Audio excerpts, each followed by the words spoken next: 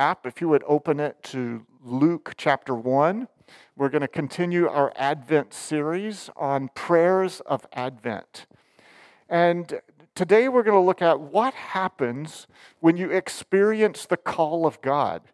Sometimes the call of God comes because God is pressing you about a situation or a need, or perhaps He's actually just calling you to Himself. He's not just giving you a front row seat to the work of God. He's actually inviting you into participation in the work of God. And this sort of process can be very disturbing. In fact, in surveys of university students about religion and spirituality, one of the things they find is that many students who enter into genuine encounter with God during university might at times find it so disruptive that their anxiety increases. And we're like, oh my goodness, anxiety increasing? There's no way I have time for that. What, you mean God in my life might actually make me a little more disturbed and anxious? If you're in that wrestling time of trying to sort out what in the world is God up to, it's disruptive. And if you don't like disruption, you do a couple things. You shut it down, you run away, or maybe you say, I'm going to put that in the parking lot, and someday I will come back to it. I hope. Maybe. Maybe not. And so we set it aside. But one of the things I want to encourage you about is that every year at Christmas, we're confronted with how disruptive the call of God is. That somehow God does not just consign His work to angels. He actually gives His work and His life to people like you and like me with real flesh and hair. Some of us have hair. And real people who also have real troubles and struggles in life, who find that even in their life, the idea of saying yes to God and the potential that it's going to usher me into other problems is just too much. But I want to encourage you that there is nothing better than saying yes to God. To have a life of a series of yeses is the invitation that we find at Christmas. Let's read one of these invitations from Luke chapter 1, beginning in verse 26. Luke chapter 1, beginning in verse 26. It says, in the 6th month of Elizabeth's pregnancy, God sent the angel Gabriel to Nazareth, a town in Galilee, to a virgin pledged to be married to a man named Joseph, a descendant of David. The virgin's name was Mary, and the angel went to her and said, greetings, you who are highly favored, the Lord is with you. Mary was greatly troubled at his words and wondered what kind of greeting this might be. But the angel said to her, do not be afraid, Mary. You have found favor with God. You will conceive and give birth to a son, and you are to call him Jesus. He will be great, and he will be called the Son of the Most High. The Lord God will give him the throne of his father David, and he will reign over Jacob's descendants forever. His kingdom will never end. How will this be? Mary asked the angel, since I am a virgin. The angel answered, the Holy Spirit will come on you, and the power of the Most High will overshadow you. So the Holy One to be born will be called the Son of God. Even Elizabeth, your relative, is going to have a child in her old age. And she who was said to be unable to conceive is in her 6th month. For no word from God will ever fail. I am the Lord's servant, Mary answered. May your word to me be fulfilled. Then the angel left her. What was the angel's name? Gabriel. Do you know, I laugh when I read this because it says of Mary that she was troubled at his words. The last 2 times in the scripture that we find that the angel Gabriel shows up, the 2 men who saw this angel were absolutely terrorized. Just a few months earlier, Zechariah had seen and met and had a conversation with Gabriel, and he was absolutely terrified. Hundreds of years earlier, in the book of Daniel, Daniel, in exile in Babylon, sees and has a conversation with Gabriel. He falls down, absolutely terrified. And Mary, she's just troubled at his words. At 14, maybe she didn't know enough to be afraid. I don't think this picture captures exactly what Gabriel looked like. I don't even know where this came from. It was here this morning. And I thought it was fitting, but that in no way captures the magnificence that Gabriel brought with him. But Mary was troubled with his words. Troubled with his words, such that she began to ponder them and process them. In fact, it actually says that she's greatly agitated by his words. Let's look at his greeting. It is quite the greeting. You who are highly favored, the Lord is with you. With me? A teenager in Nazareth, in Galilee, a place that had been run over by powers every time they came to Israel on their way to Jerusalem. Mary in a place that was nowhere, who was pledged to be married, who was anticipating in her life what it might be the greatest thing she was looking forward to at 14. Being married to Joseph, an arranged marriage, most likely. And so she's troubled with his words.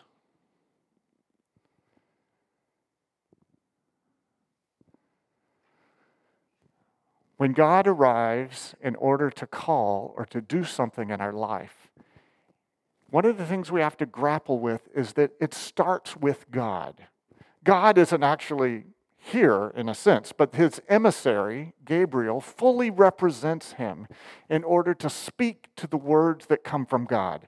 It says, God sent Gabriel. God did this. God started ahead of time. And so even in my own life and your life, one of the things we need to recognize is that our responsiveness to God, our interest, our curiosity, our exploration of God has started because God moved first. God moved first. John would later capture this in saying, God loved first. God moved first. And so here in respect to Mary, who was just living her own life and living the dream. Where is my friend, Matthias? There he is. Living the dream. A very strong and brave young woman who wasn't terrified by the messenger, accepted his presence, but was troubled by his words.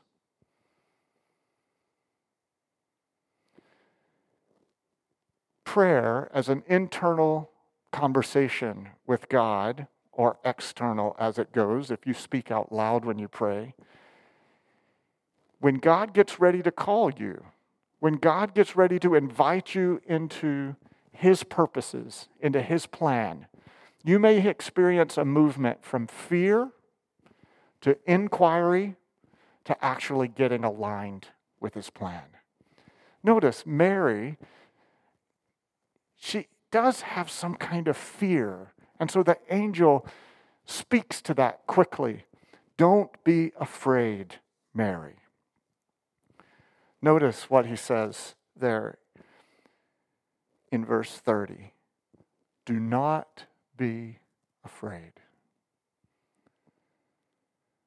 Many of us, when confronted with the moment in which God starts to do something in our lives, we do get afraid. Afraid of what others are going to think. Afraid of what our parents might say. Afraid of, is this going to create trouble in my life?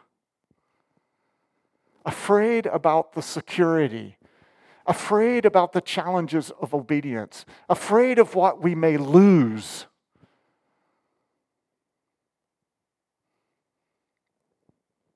So many times in the scripture we find God calling people, and people are afraid. Moses was afraid. He said, I can't speak. Gideon was afraid. He's like, I'm from a small tribe. I'm nothing. I'm nothing.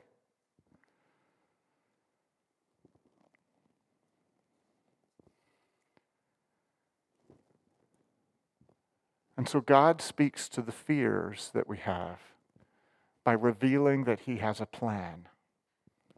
There's always something here in this movement where God begins to reveal, I have a plan. I'm inviting you to participate in it. Notice what He says to her, the angel here. Says, you will conceive and give birth to a son. You are to give him the name Jesus. Good. Sunday school. You're to give him the name Jesus. You know, right there. She should have been going, whoa. Because it typically, this was the name that was common, but spoke of Joshua. Joshua. The one who saves. The one who saves. So there's a promise here that some kid that she's going to give birth to is going to be a savior. Is going to be one who intervenes. Now, Joshua was a great warrior alongside Moses, who led them into the establishment of their presence in the promised land. And so she should have had a little, oh, what's this? And he will be great. And he will be called the Son of the Most High. And at this point, there must have been something in her going, that's interesting. Son of the Most High. The Lord God will give him the throne of his father David. And he will reign over Jacob's descendants forever. His kingdom will never end. Now, this Joshua, this Jesus, is not just a savior, he's a king. And he's going to be in the line of David, and he's going to reign and rule forever.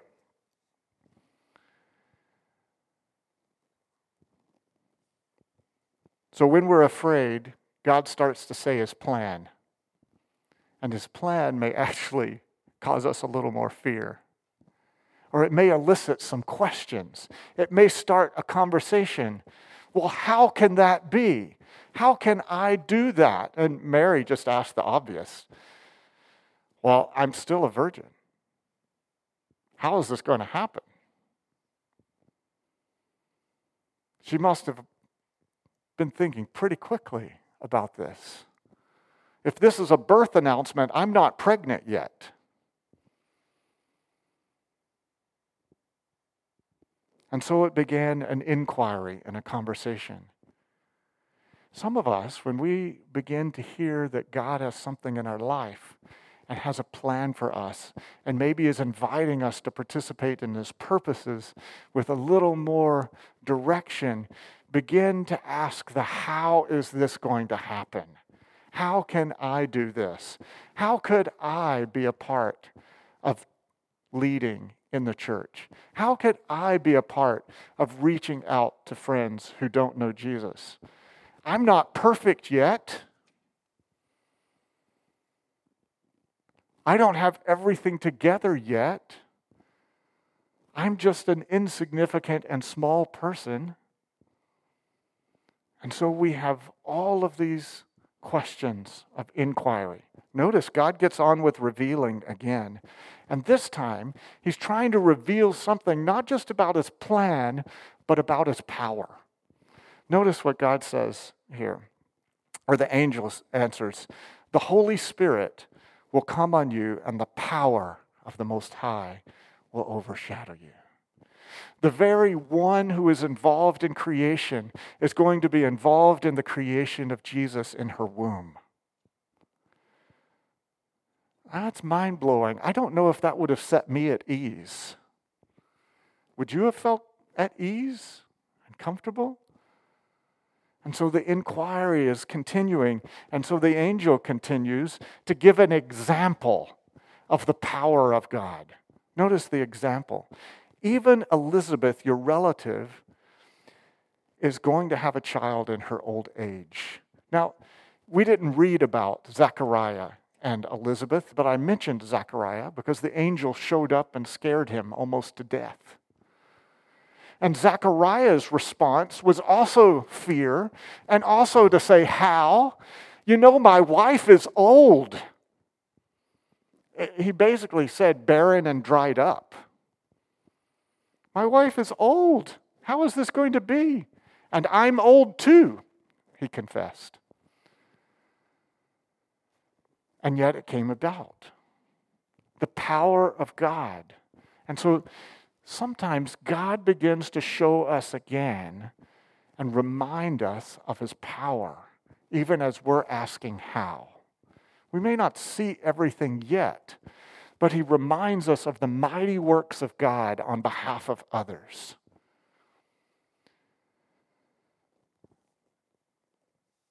Mary did not ignore the truth about her.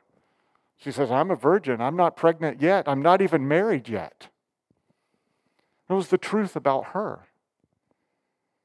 And so God reveals the truth about himself. My Holy Spirit will come with power. And that's the same move that's offered to you and to me. God is not asking us to create something of new life in his kingdom in our own power. He's actually inviting us to be a participant and a vessel through which his power will work.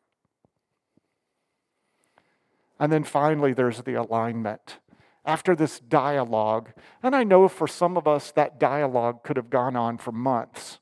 For Zechariah, it went on for a little bit. He was quiet for over 9 months. He couldn't speak.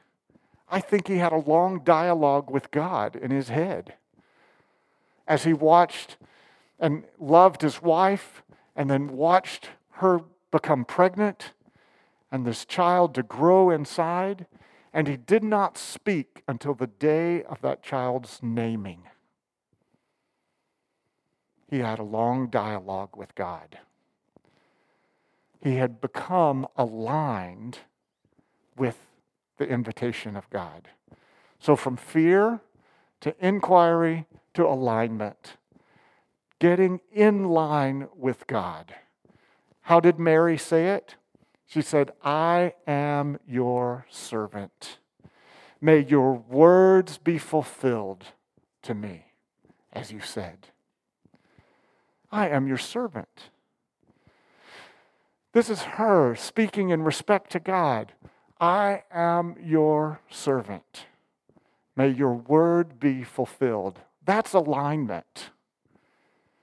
That's the move in which you say, I am not looking to be in control. It's actually a relinquishing of control. I am aligning myself with you, God. Alignment. It's the move that God invites us in. It's the internal conversation of prayer from fear to inquiry and dialogue with God, and then simple alignment. I am your servant.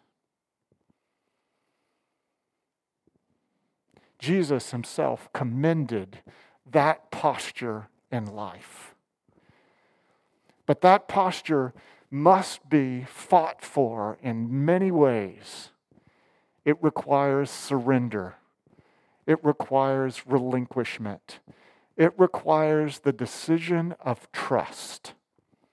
My trust is not in myself, but in God himself.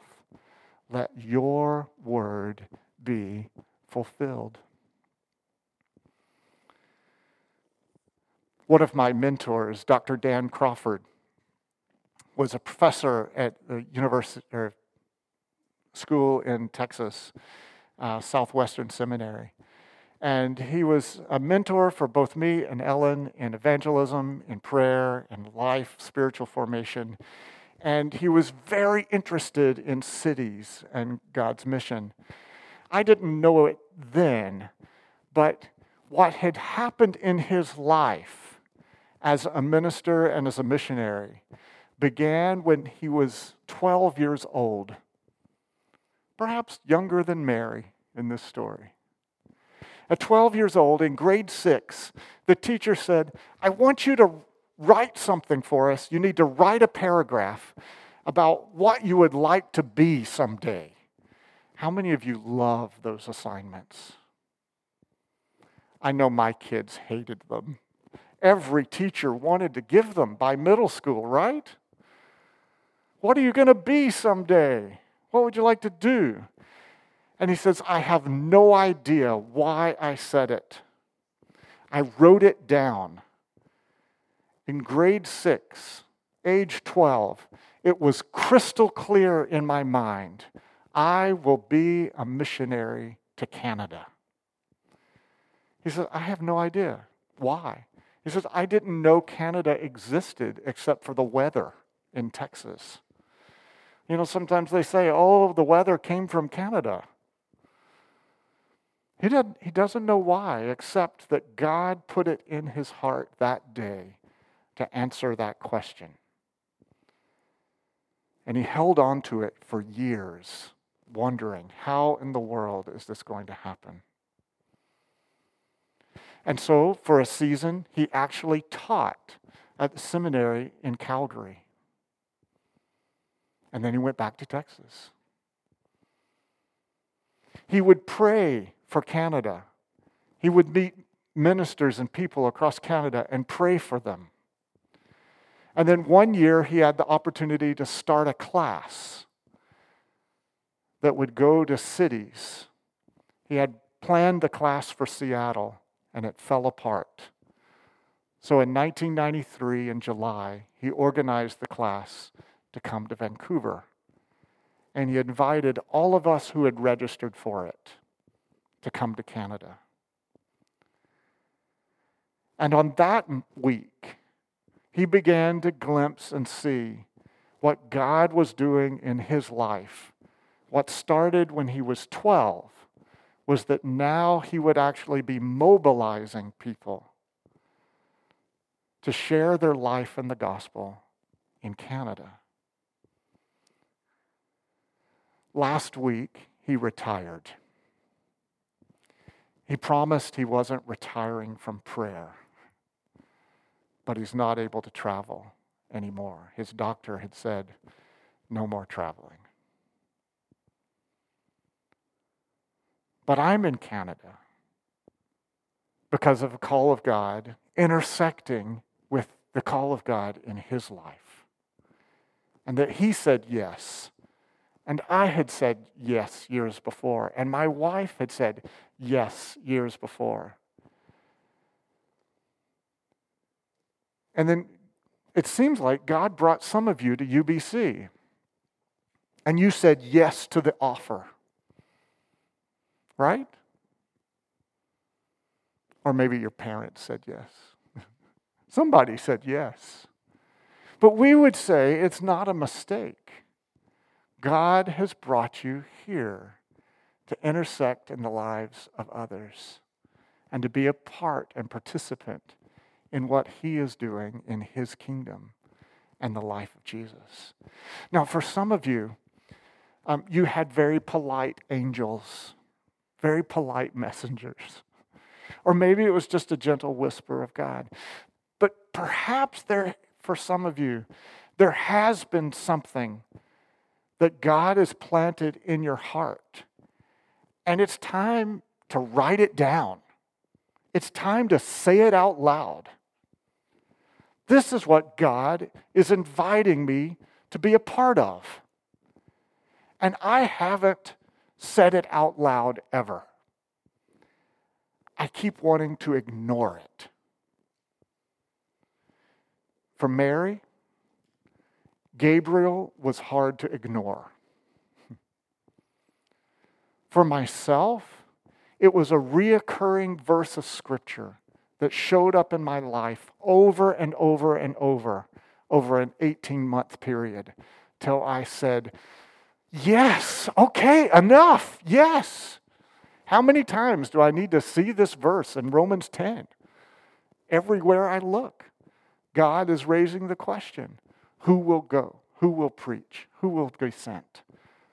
How beautiful are the feet of those who bring good news.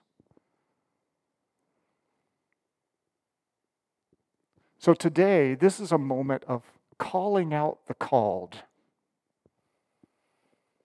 You might say that's a strange thing at Christmas.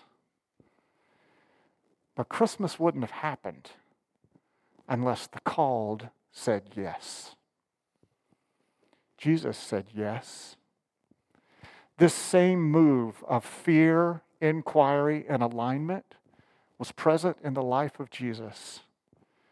It was present even right up to the night before the cross, as he wrestled in the garden, troubled, fearing, in anguish, as he inquired with God, is there another way? And he says, but not my will. Your will be done. And the writer of Hebrews says, for the joy set before him, he endured the shame of the cross. And you are his joy and delight. So, of course, Christmas is about calling out the called. Let's pray together.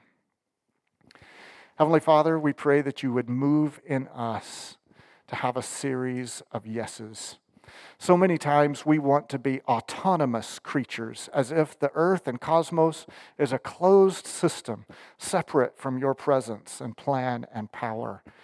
But there is no such thing in your kingdom. There is no such thing as an autonomous individual in your kingdom. Instead, we are all related and drawn in by the voice and work of you. May your word be fulfilled in our life. May we face this fear by hearing your plan. May we enter into an inquiry with you and recognize your power. And then would we surrender to your prevailing word in our lives. For no word of God will ever fail. Come, Lord Jesus. Amen.